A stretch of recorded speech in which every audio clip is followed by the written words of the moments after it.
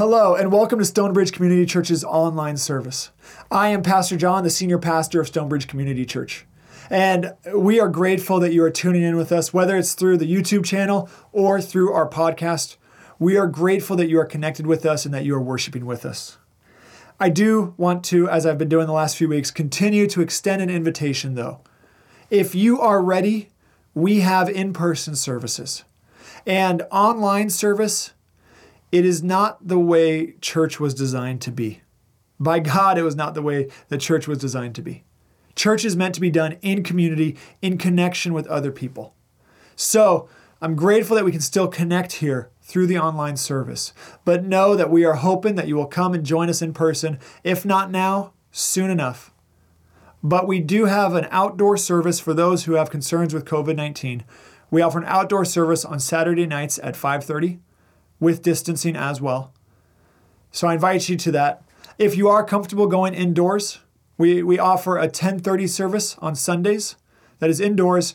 And right now, masks are required to be worn throughout the service, regardless of vaccination status. And that is because we value life. We want to preserve life. And we want to do everything we can to not spread this virus that is causing this pandemic. So if you are ready, if you are comfortable, and if you are in town, come and join us in person.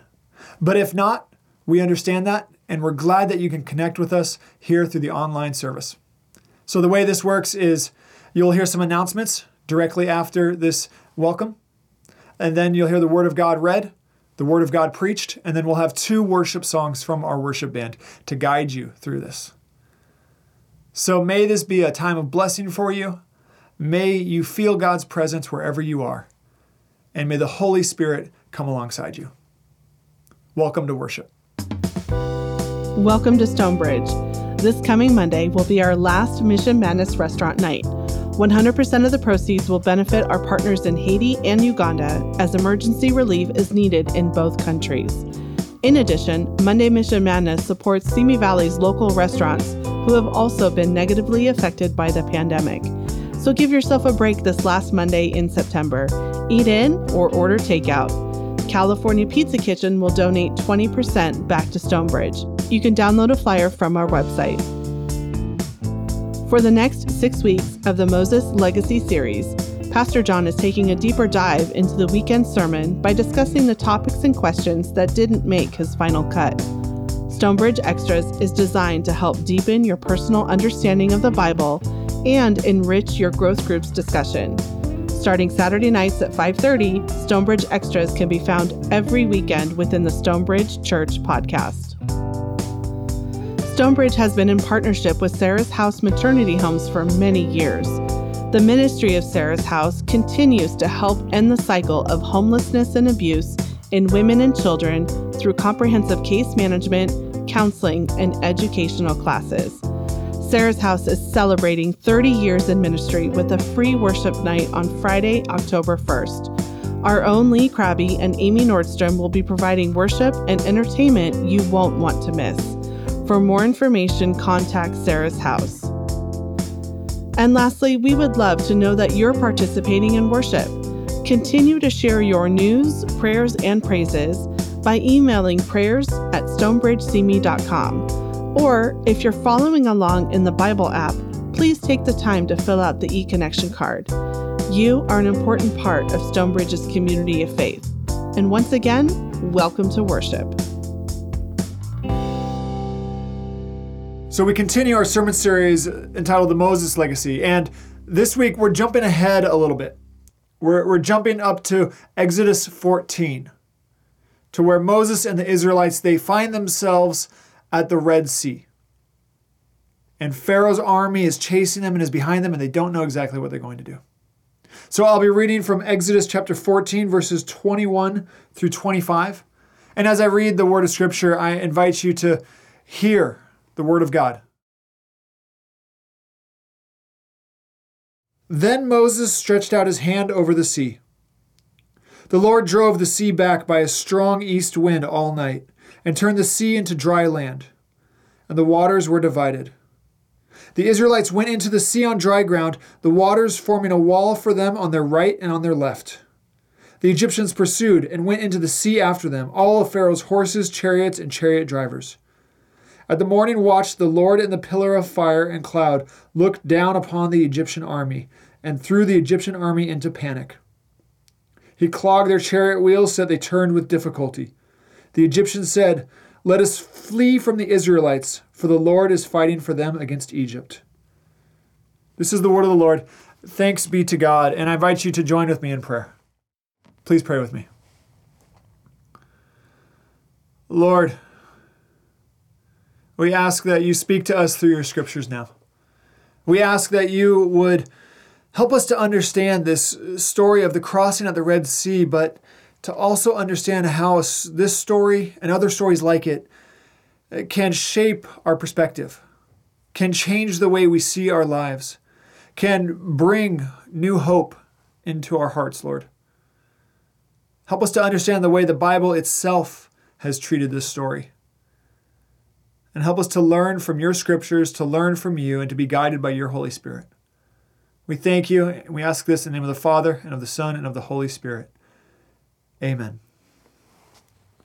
So I'm 38 years old now, and I find that the closer and closer I get to age 40, the more and more nostalgic I become. The more and more I find myself looking at the golden days, thinking back to different times in life. I wouldn't say I'm old yet, but I'm getting older. And I have more life now to look on and to reflect on, and more periods of life that have passed that I can't just go back to. There's one period of my life that keeps coming up for me over and over again. In my mid-20s, I had these couple of years that were just fun. It was just a really, really fun time in life. I was living in Santa Barbara. I had graduated from Westmont College, and a bunch of my friends still lived in the city of Santa Barbara. And one of my close friends from college, named Ralph, he lived there also. And we had this time of a couple of years where we just got to have fun. It was like we were beginning careers. We were growing up, but we still were able to do youthful, fun activities. We didn't have to let go of everything yet. Ralph was a friend that I enjoyed who was just a ridiculous person in the best sense of the word. Just a funny person who would do ridiculous games and could make a game out of anything. We met in college, and the way that I knew we were going to be friends was that we were in this world literature class. Neither of us were too engaged with the class, if I'm honest, though I do like reading novels, just not engaged with the class.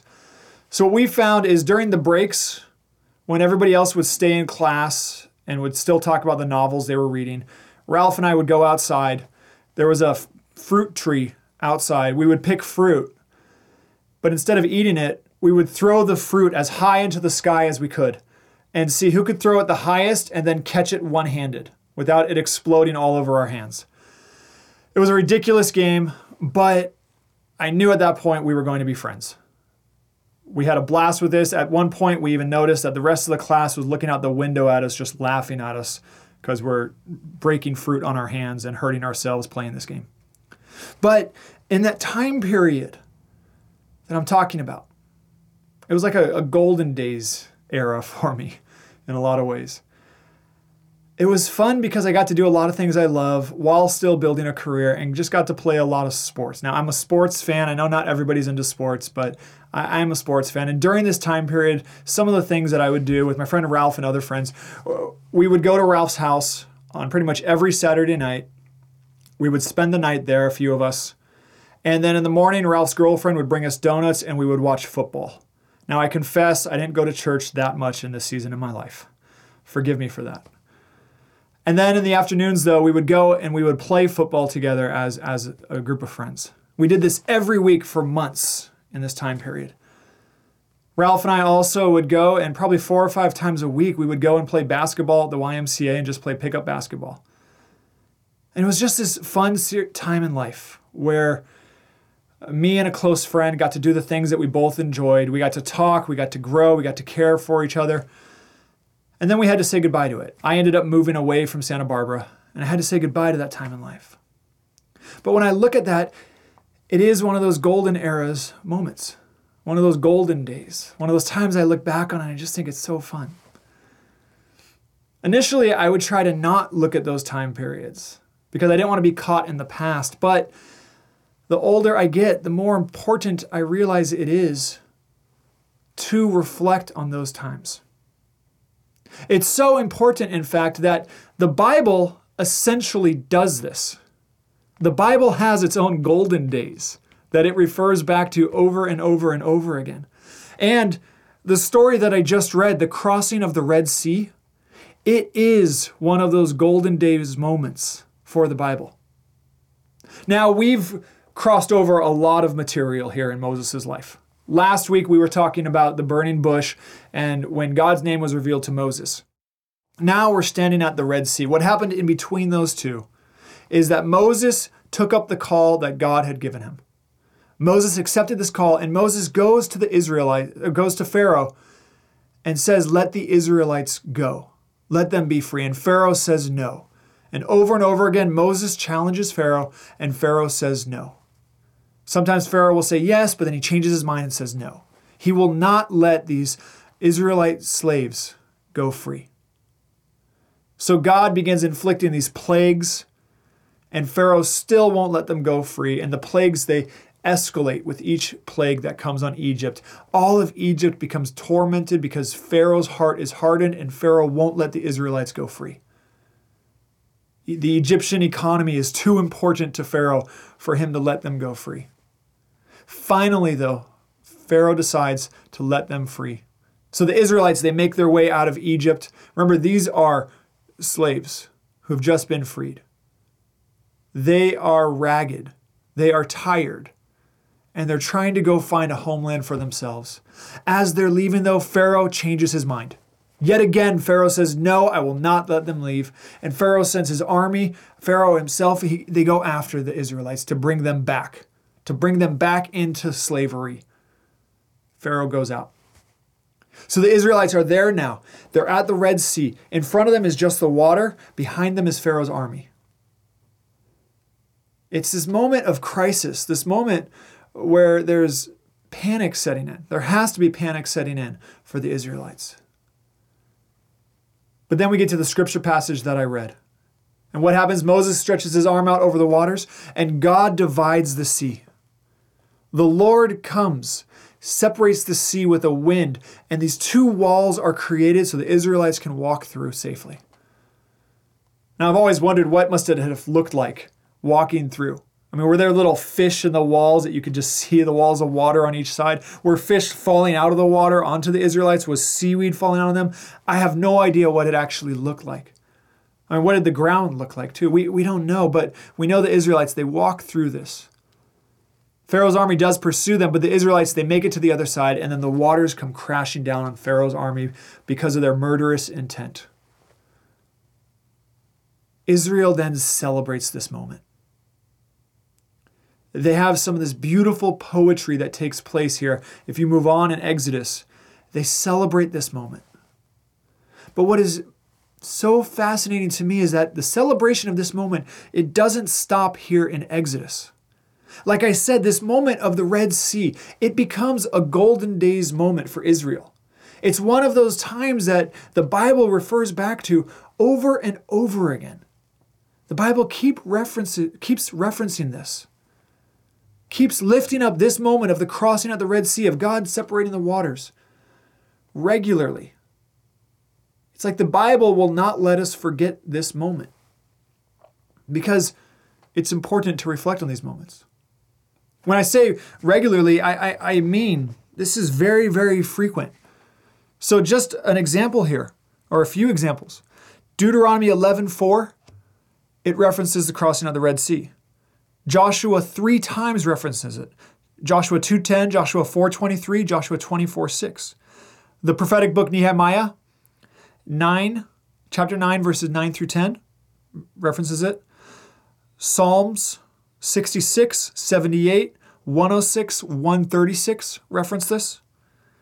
Isaiah 3 times refers back to the crossing of the Red Sea. Paul, in his letter to the Corinthians, refers to this. The letter to the Hebrews refers to this.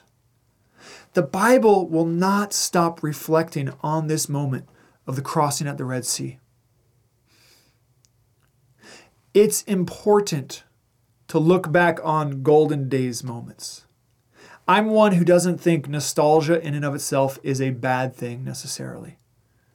Looking back on the way God has worked in the past, looking back on those times in our lives where things seem to just work well, it is important to reflect on those moments and to not discard them entirely, and to not be so focused on the future that we lose sight of what God has done in the past.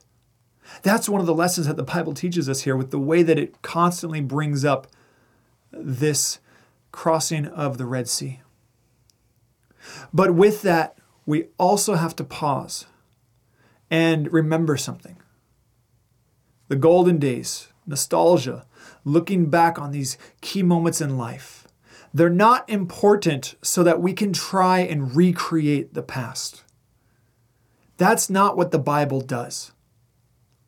If you look at the way the crossing at the Red Sea functions, they refer back to it, but Israel doesn't pack up everything and go walk to the Red Sea and say, God, part these waters again for us. They're not trying to recreate this moment. The crossing of the Red Sea, it stays in the past. We can't just recreate the past. Even with those moments that are great, that are fun, we can't recreate the past. Those circumstances that arose cannot be replicated.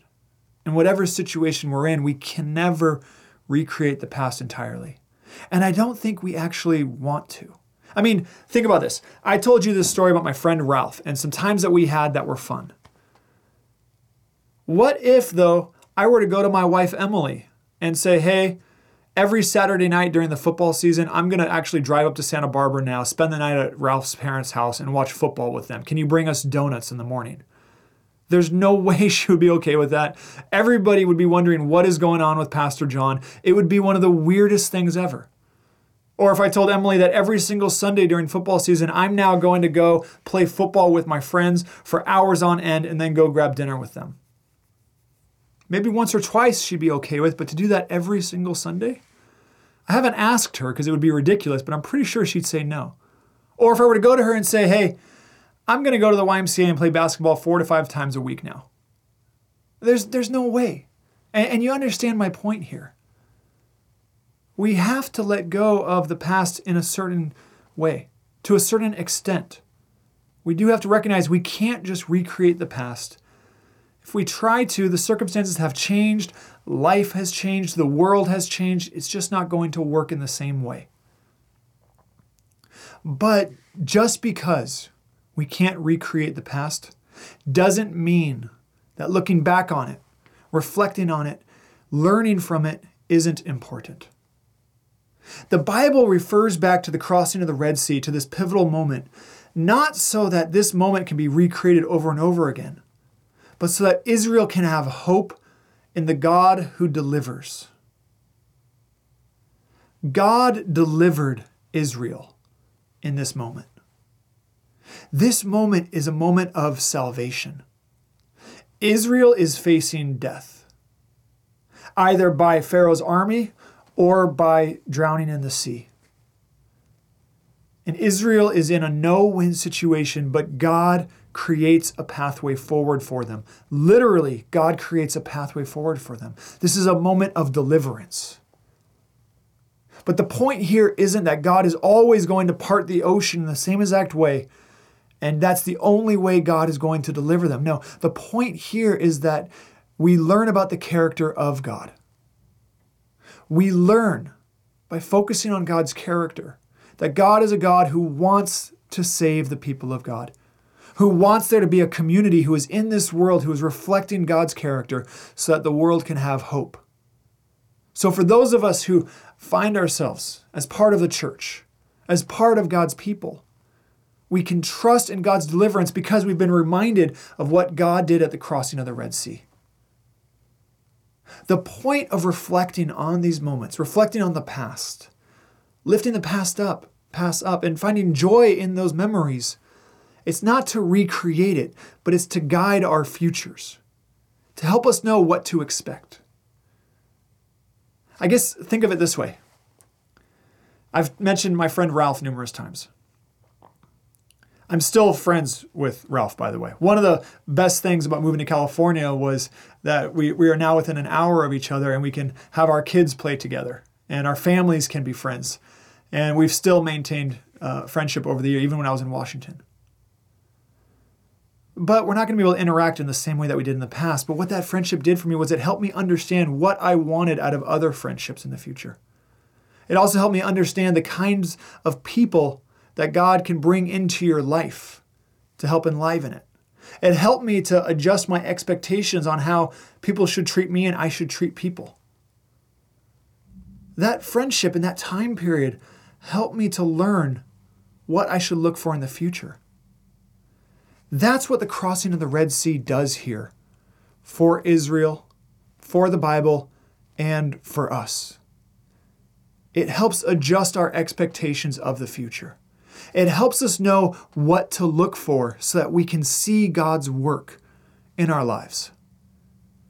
It helps us to understand the core truth that God is a God who cares about deliverance and God is a God who saves. So when we find ourselves in those moments where it feels like there's no way forward, when it feels like we need God to deliver us, we can trust that God is going to provide a pathway somehow. That God is going to redeem all that needs to be redeemed somehow. That is the character of God that is revealed here in the Red Sea. And as we focus on Moses' legacy, we have to remember that Moses' legacy is not actually about Moses. It's about what God did through Moses. God delivered Israel through Moses, through the crossing of the Red Sea, and God will deliver us as well. So I don't know what circumstances you find yourself in. I don't know what it is that you are dealing with. I don't know how you may feel in a moment where there's no win in sight, there's no way forward. But what I do know is that God carried the Israelites through the Red Sea, that God delivered them, and that God will deliver this creation as well. Because what this story really shows us is not just what God did in the past, but this is a small glimpse of what God will do in the future also. This is a small glimpse of what God will do when Jesus returns and when we are all delivered from this world of sin, this world of pain, this world of suffering, and God's kingdom is established here. This is a story of salvation, and our God cares about salvation. So may the story of the crossing of the Red Sea guide your perspective. May it set your expectations. May it show you God's work in your life so that you can have hope and your hope is deepened. In the name of the Father, Son, and Holy Spirit, amen.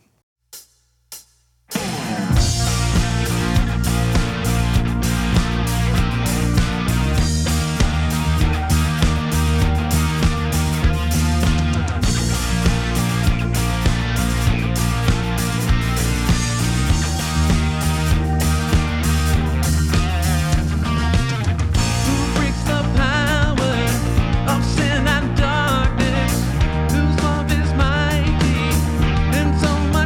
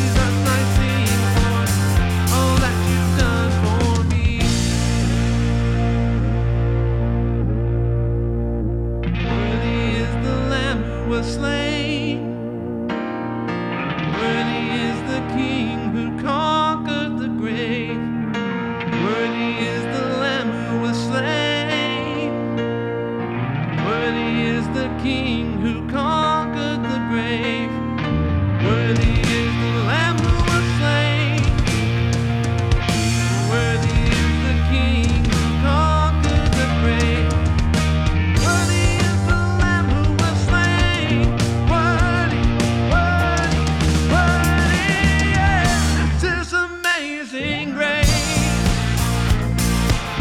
This is unfailing love,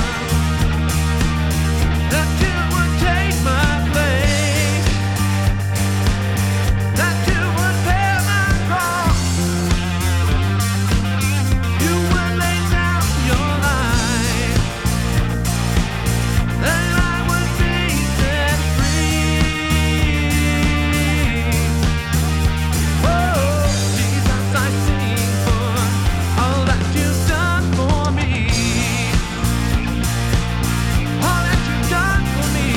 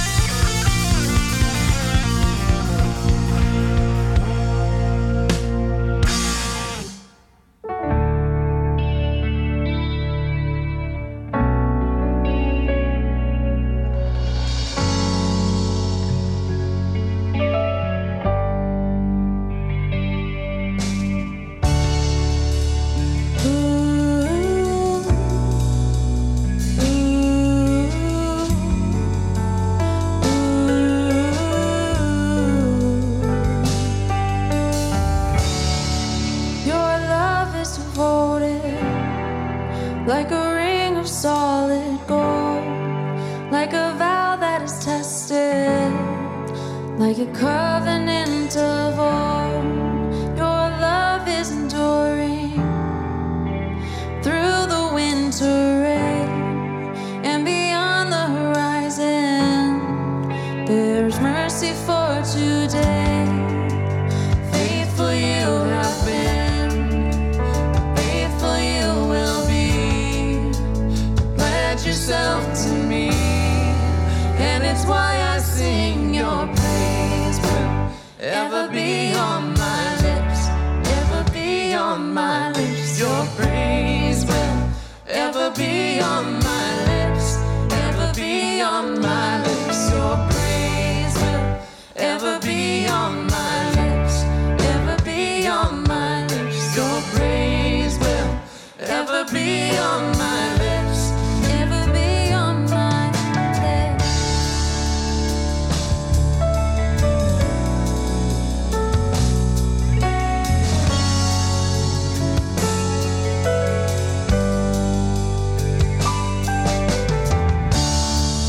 You father the orphan, your kindness makes us whole. Shoulder our weakness, and your strength becomes our own.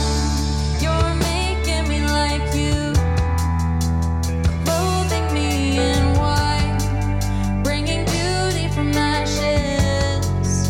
For you will have your bride, free of all her guilt, rid of all her shame, known by her true name. And it's why I sing. Your praise will ever be on my lips, ever be on my lips. Your praise will ever be on my lips, ever be on my lips. Your praise will ever be on my lips, ever be on my lips. Your praise will ever be on my lips, ever be on my lips. You will be praised, you will be praised. With angels and saints we sing, worthy are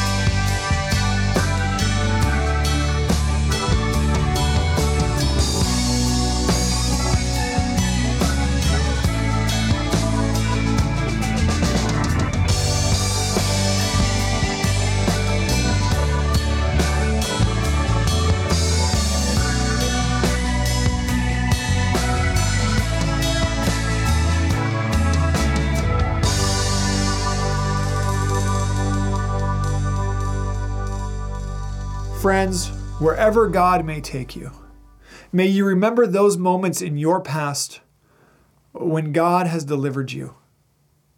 May you remember the ways in which God worked in your life so that you can look forward to how God will work in the future in your life.